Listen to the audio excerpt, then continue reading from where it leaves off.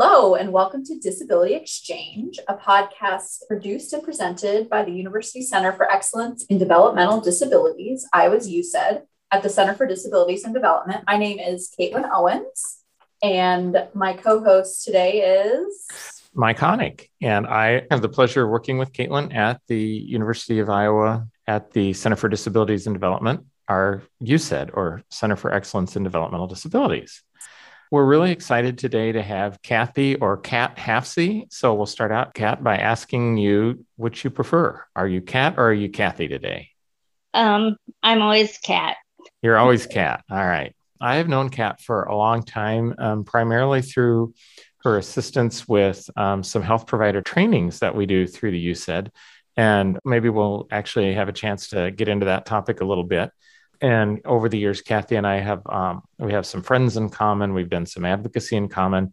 So I knew that she would be an awesome guest for Disability Exchange. And I think we'll all learn a lot from her. So Kat, welcome. Why don't you go ahead and introduce yourself and tell us a little bit about who you are?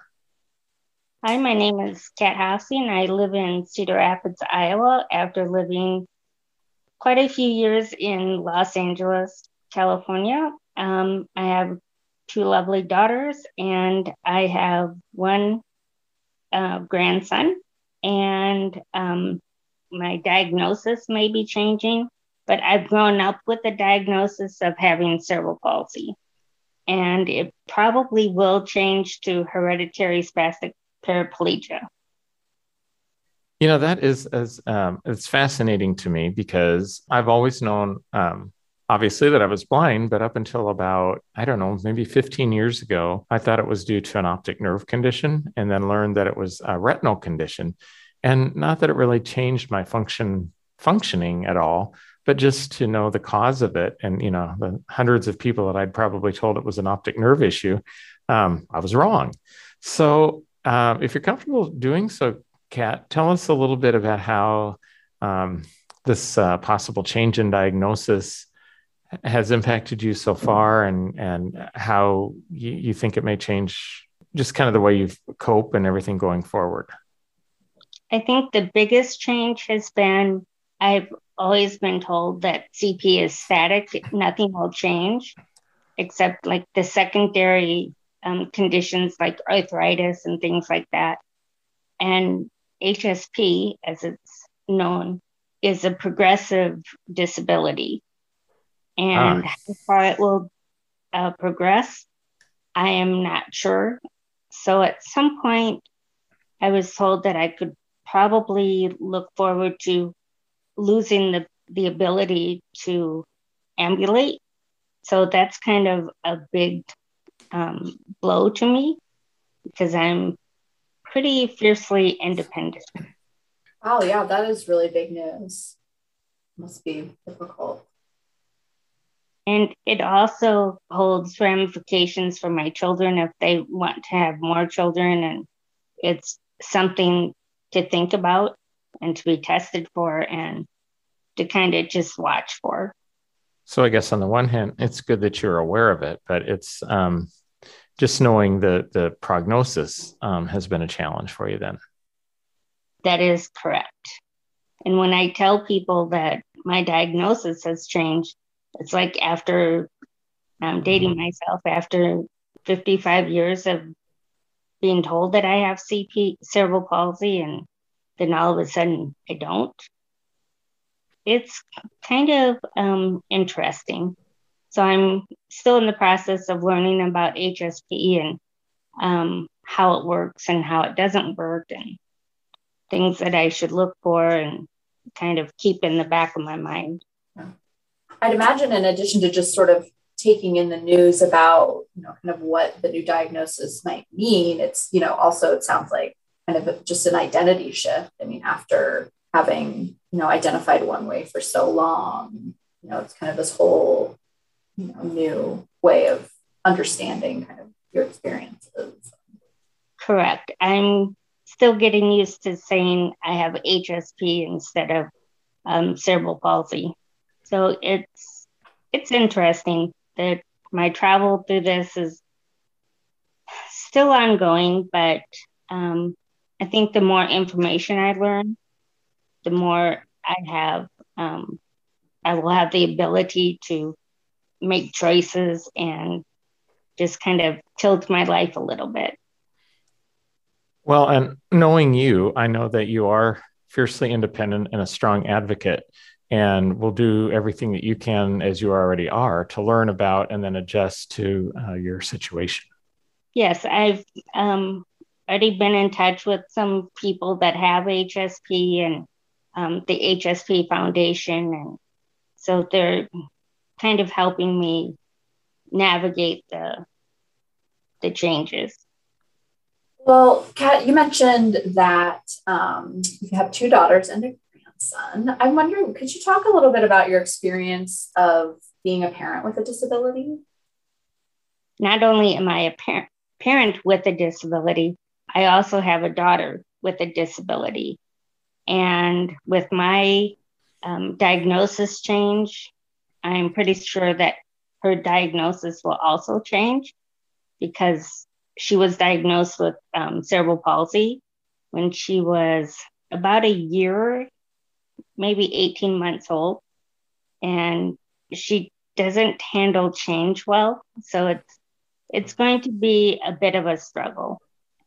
As far as being a parent, my children's deliveries were fine. I definitely did not have any problem in that respect. When I was pregnant with my second daughter, I was just getting my first daughter into her early education program and her IPPs and physical therapy and occupational therapy. So that was kind of I didn't sleep very much, but we got through it, and she's doing well. She's a university graduate, and my youngest daughter hasn't had any problems so far.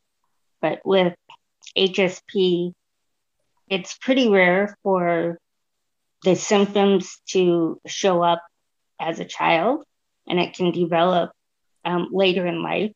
So hopefully it doesn't, but she's well aware that she needs to be, on the lookout for different things that would indicate that she might have some difficulties. If she's going to have it, she's got an awesome parent to support her. I wanted to go back a little bit to full disclosure to our audience. Kat and I have shared some pretty interesting experience through the Health Provider Training Initiative. And but one of the things, Kat, that I know about you is that there were some healthcare professionals along the way that even doubted or questioned, or maybe even that's too light of a phrase, whether you should be a parent. Would you be comfortable talking about that and sharing with our audience? Sure. When I was early in my pregnancy with my oldest daughter, I went to the ER because I thought she was food poisoning, but she wasn't, obviously. And so they did a CBC, and the lab technician came into the exam room, and he said, by the way, did you know you're pregnant? And I almost fell off the table. And the first thing I thought was, my mother's going to kill me. Thank God I'm 2,000 miles away. But the ER doctor came in, and she was so clearly agitated. And she just wondered aloud how I could be a parent with the words that she used was handicap. And then she strongly suggested that I be admitted to the hospital that night, and they would perform the abortion in the morning. Wow.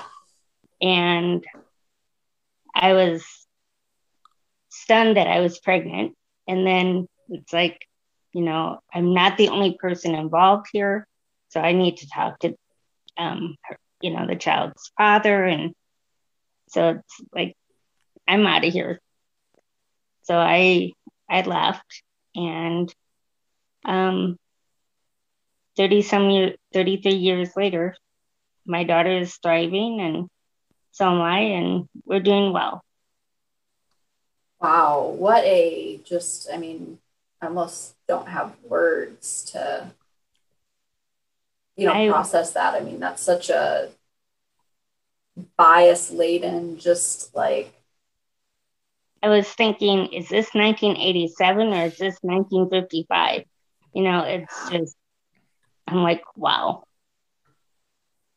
Yeah, well, I'm sorry to hear that. And it sounds like everything turned out really wonderfully, but I just, that's certainly not the first time I've heard, a story like that. And I hope things have changed since 1987, but I do know, that it's still, a commonly held belief that, people with disabilities or certain disabilities, are unfit to be parents. Correct. There's still that bias. I had a neurologist in Los Angeles who, right from the minute she saw me in her exam room, she asked me how I got to the appointment, and she just rattled off, like, did your parents bring you? Did you, ride the bus, take a cab, or use paratransit? And I said, no, my car's in the parking lot. Oh, you drove. And she was shocked that I was married, that I had kids, that I was educated. And it just, she was even surprised that I cleaned my own house. It was just like, can I be done now? We just finished up a seminar. Caitlin and I were fortunate to attend where the whole topic was implicit bias. And it's you have given two amazing examples that sadly, that it's still among us, that people just probably, they don't even necessarily realize how insulting those remarks are and dehumanizing. And it affects the quality of care that, I mean, it certainly, if a doctor of mine said something like that to me, I don't know that I would, I would have a hard time trusting the recommendations they made, or, it really kind of disrupts the trust that you want to have with a healthcare provider. I did not see her again. I asked my primary physician to help me find another neurologist within the Cedars-Sinai system, but I was like, I am not going back to her. I'm done. And I was just, it's like, oh my gosh. And that was in 2010. So that was not that long ago. And I'm like, oh my gosh, just, it's amazing what people think that we don't do or can't do. Right. Kind of that model of, starting with the deficit instead of, looking at a person and starting with what they do and what they, what their strengths are. And very much so. And, one of the things, Kat, that I have always admired about you is from the time that I've known some of these stories is how you've taken these experiences and use them to educate other people. As I mentioned at the top of our podcast, I first got to know Kat through the health provider training program, which we do with the College of Medicine.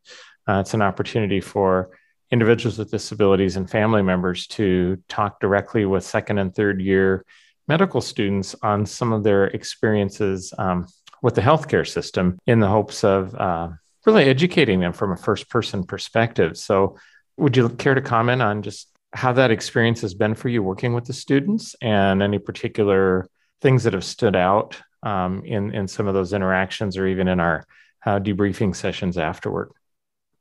I love doing them, and I'm grateful that I can participate and, kind of help the medical students look beyond the diagnosis, because with my CP diagnosis, there's such a wide variety of CP that, if you've seen one person with CP, you've only seen one person with that, because we're all different.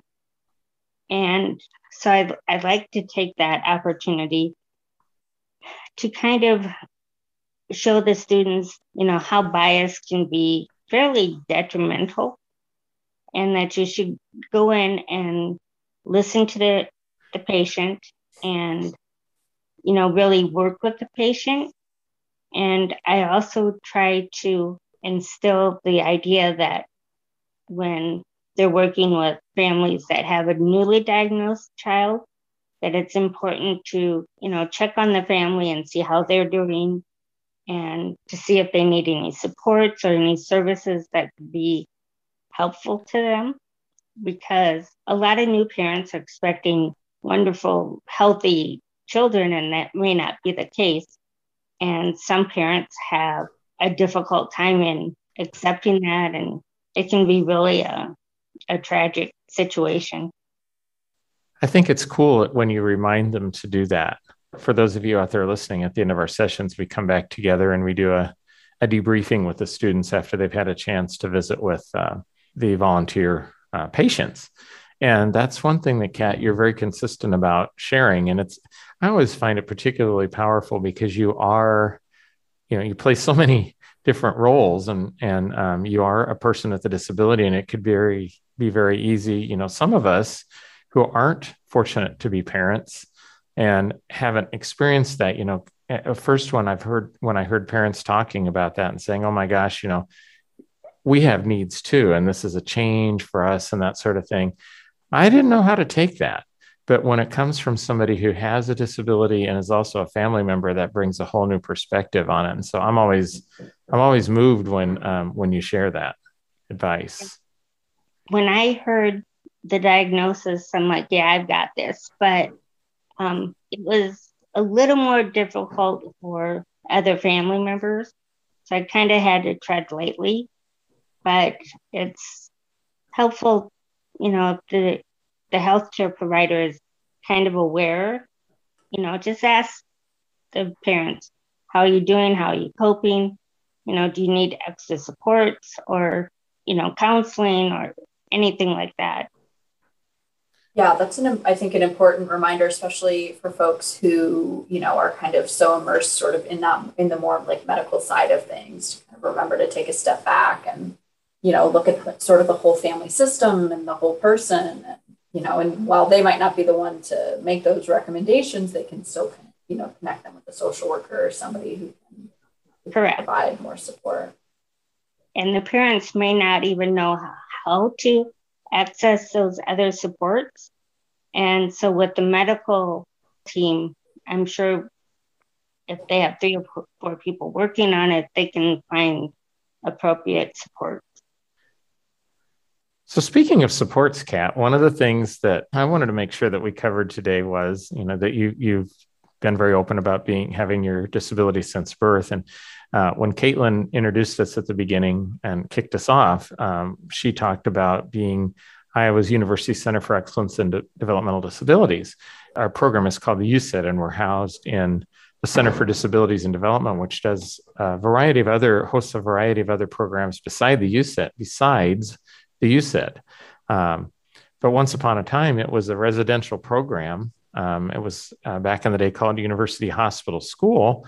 And I know from having worked with you in the past that you lived here for a time and were educated here for a time. So I just find I'm a person that loves history and how things circle around.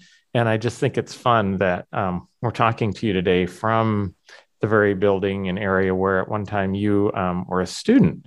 And wondering if you'd be up for sharing a bit about your experience at what was then hospital school. I was there for not for long periods of time. I think the longest I was there was for 2 months. And when I was 3, I was there for quite a few months because I was learning how to walk. So I stayed at the hospital school. And before I went to kindergarten, I stayed there off and on. But there were definitely kids that lived there, 24/7. I was fortunate enough to be able to go home. It was an interesting time. we all had disabilities, of course, but it was a camaraderie kind of thing. And when you find someone else that went to hospital school, it's like, oh yeah, do you remember this or that? Or I swear they are the ones who caused my sweet tooth. But our snacks were woefully undernutritious. Were they at least delicious? They were okay. Okay. In fact, I have a picture of me in the room where the entrance is right now. It was a nursing station at one time. Really? Yes. And so across the hall, there's like a big room. It was a big room at one time. And that's where I stayed at one point. And there was a long table, and we were eating our snacks of donut holes. No bananas in sight. Their go-to was donut holes and graham crackers with frosting in the middle.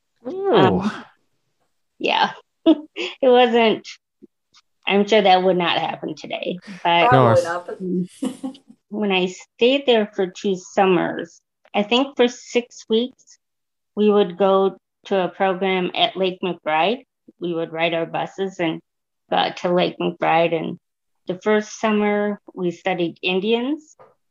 And amazingly enough, I still have my wampum bag that I made when I was in like 2nd grade, 3rd grade. Wow. And the second summer I stayed there, we studied the pioneers. And they took us into like the abandoned cabins, which probably wasn't too safe, but yeah, it was a fun summer. And every Saturday we would go to Sycamore Mall, and our parents would deposit so much money in an account for the weekend trips to Ben Franklin. And I still remember that. Every week I would buy my Barbie doll a new outfit. It was funny. So they were definitely good times. I was not a particularly adventurous eater. So that kind of got me in trouble a little bit, because I would eat my vegetables and I just wouldn't eat this and that. So, they were definitely good times. And there was a program for the people that stayed there to be an independent traveler, to be able to travel from room to room or whatever. And I talked too much, so I could never make my time ever. So never an independent traveler. Like, oh. Talk too much, like they would time how long it would take you to get from point A to point B, and you just stopped and talked to them. Well, occasionally I talk to people who have been patients there, and oh yeah, I was an independent traveler, and it's like, shut up. I could never make that. I probably would have had the same problem. I find it a little bit ironic, though. I wonder how many others of your peers ended up in California. Speaking of traveling and living there. I don't know. I honestly would love to do some kind of a reunion. If I could somehow do that, that would be so cool.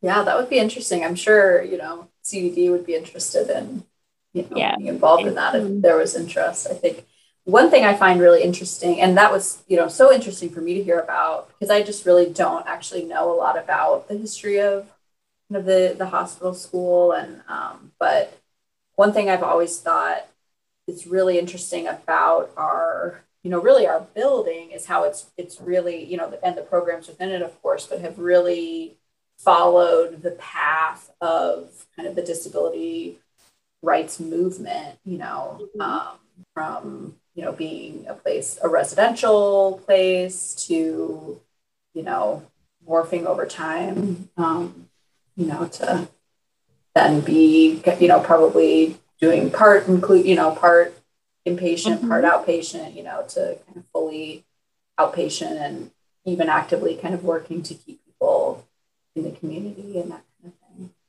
I was surprised when I took my informal tour, especially on what would have been the basement where the hearing booth is, and that's where PT was. I walked down the halls and I'm like, oh my gosh, they still have the pink tile. It's like that hasn't changed. But, I walked down the halls, especially on the third floor, and it's like, okay, I know what this room was, and it was pretty neat to do that.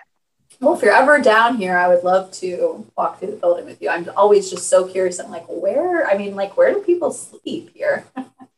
Oh, nope, right across from the nurses station. Right, where you were saying that big room, that it was kind of like bunk style, or I guess, or like more like patient curtain kind of thing? No curtains, just beds. Okay. Oh, beds. Wow.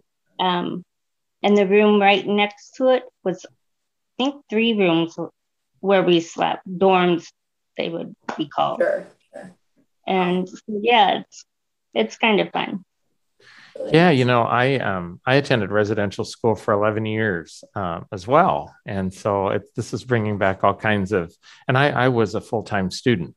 My parents lived 3 hours away. So there wasn't a lot of choice in the matter. So just to clarify, you would attend classes, but then you would also be getting therapy and so forth while you were here. Is that right?